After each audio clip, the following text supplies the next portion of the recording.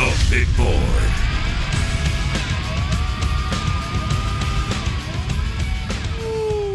Big Board this morning is brought to you by Farm Bureau Insurance. Bundle your car and home and save with your local Farm Bureau Insurance agent. Go local. Go with the home team, as Jake Mangum says.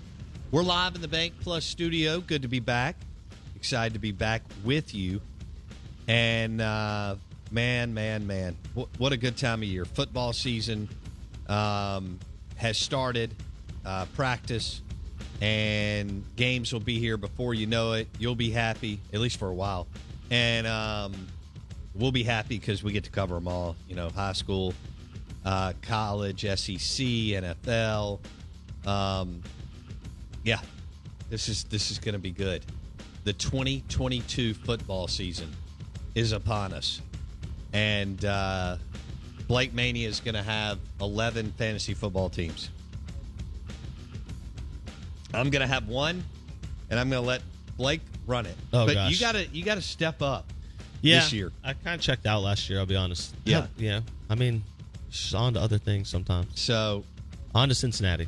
well, if that's the case, I need to find somebody else. I won more games than Urban Meyer.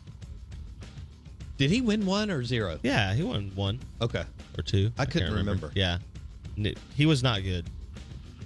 He was subpar. What did you make of Dan Mullen making his way back to the state of Mississippi? I think he played in the old Waverly member guest, which I guess bleeds over to Mossy Oak now or something. I'm not sure, but either way, he was there and playing golf, and evidently his son is a little young golf phenom. That's rough that I said subpar coaches and you thought of Dan Mullen.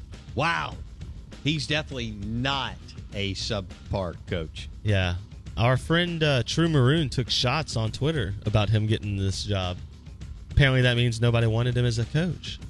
Oh, that he got the ESPN job? Yeah, we said that he would get a job when Florida let go, but True Maroon's making jabs that this is the job he got, not a coaching job. Oh, yeah. Well, first of all, Dan didn't want a job after getting fired.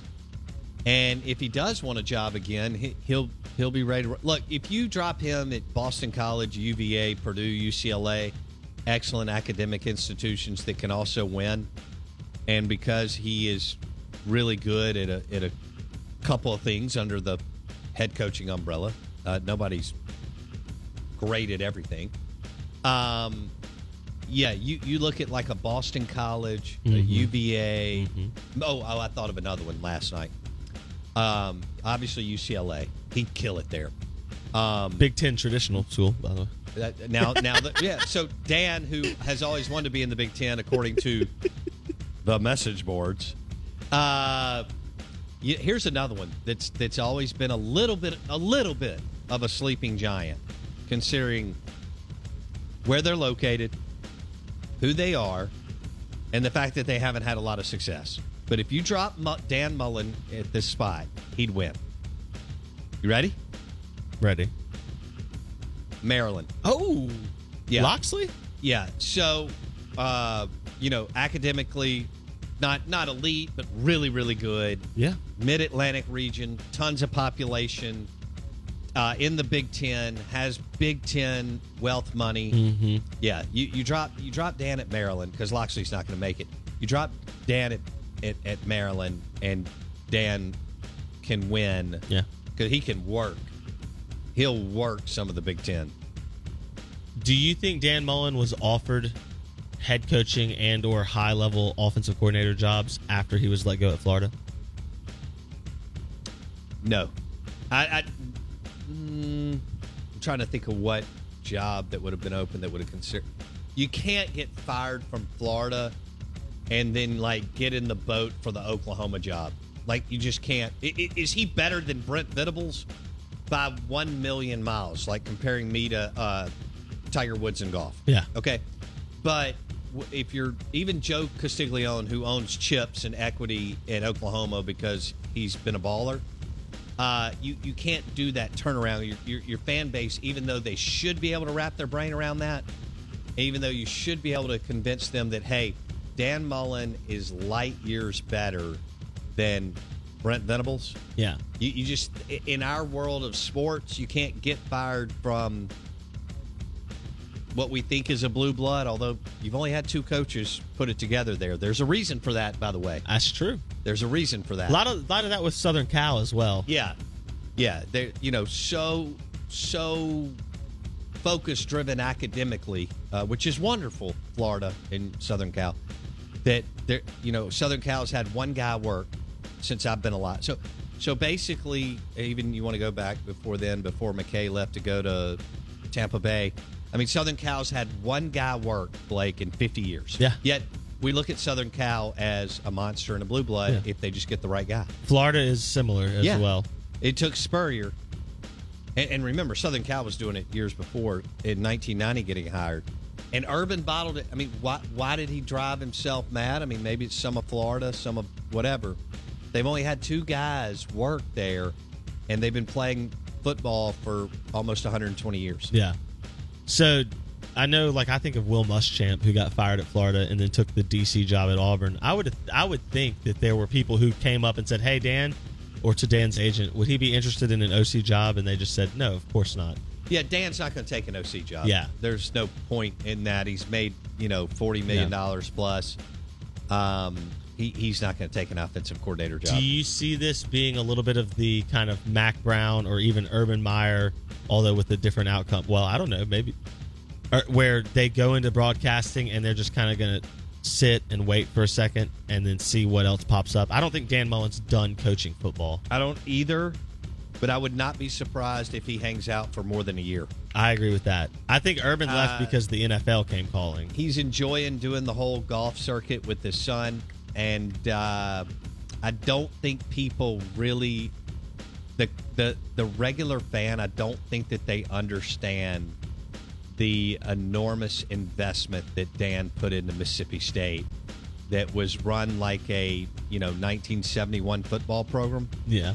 And the Herculean effort that it took to bring that program out of the Stone Ages and into modern time.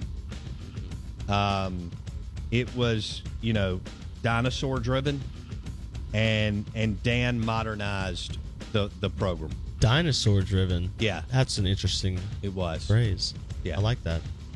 So, and some people will disagree with that, and that's great. No, I talked about this. So Mike Leach was quoted as saying he is in favor of changing some game day traditions, including the fourth quarter song.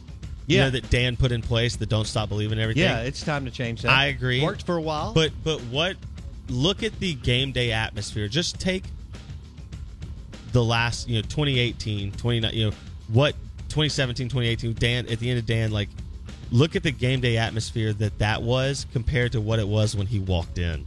All of the ancillary.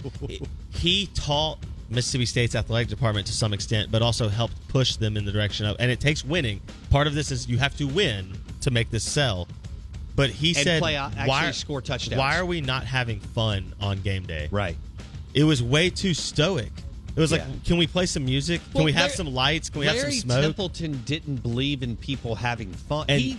Larry could never understand the concept of a family of 4 getting in the car from Vicksburg, Mississippi, and driving to Starkville to go to a game and actually be entertained. Correct. He didn't understand that was his clientele. Yeah.